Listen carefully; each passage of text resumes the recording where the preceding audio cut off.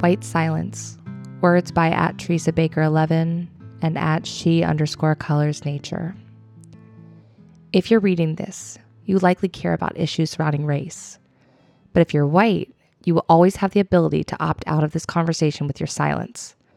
However, a true ally will work to engage others in their community in this fight to eradicate racism. White America is speaking up, but we need more of it. We need you. White Silence. When a white person falls silent against racism and hard conversations about white supremacy. White silence is not supportive. White silence is violence. White silence is not neutral ground. Please do not stay silent. Hello and welcome to this bonus episode of the Sisterhood of the Rings. I'm your host, Maddie Bolzenius. And I'm your host, Molly Tenley-Straight.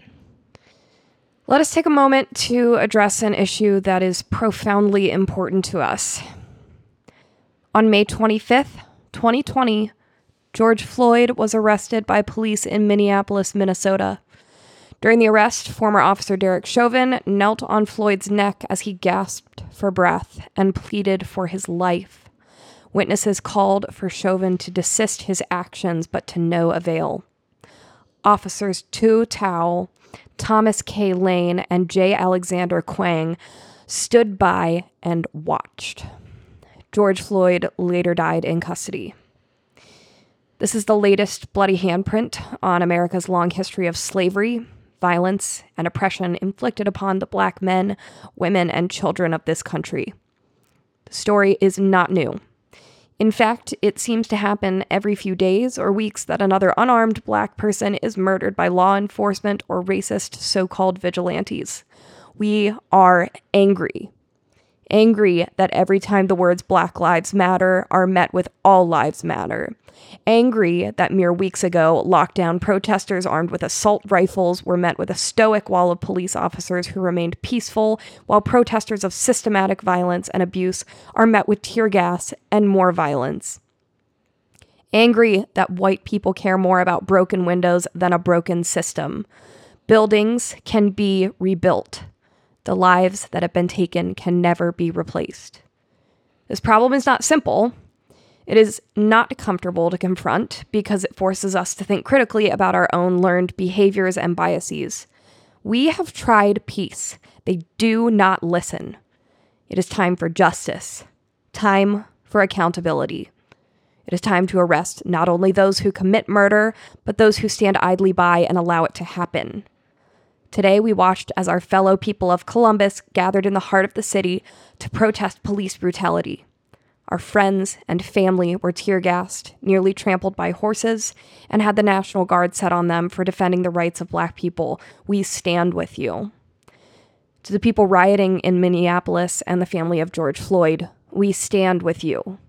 To the Black community, we stand with you. To people everywhere who fight back against injustice and oppression, we stand with you. Remember George Floyd. Remember Ahmaud Arbery.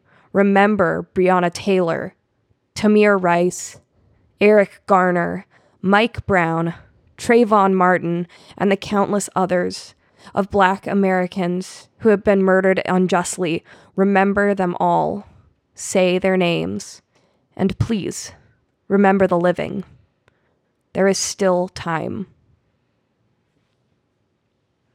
We're asking our listeners to consider donating to the NAACP Legal Defense and Education Fund, America's premier legal organization fighting for racial justice.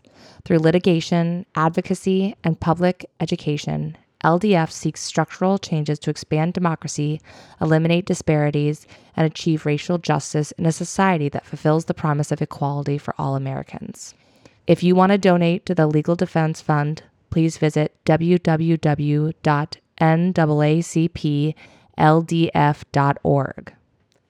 If you would like to donate to the protesters in Columbus, Ohio, you can donate to the Columbus Freedom Fund for bail at paypal.me/Columbus Freedom Fund or through Cash App, $Columbus Freedom Fund.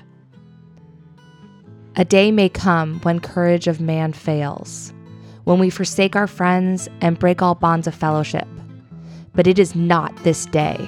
This day we fight.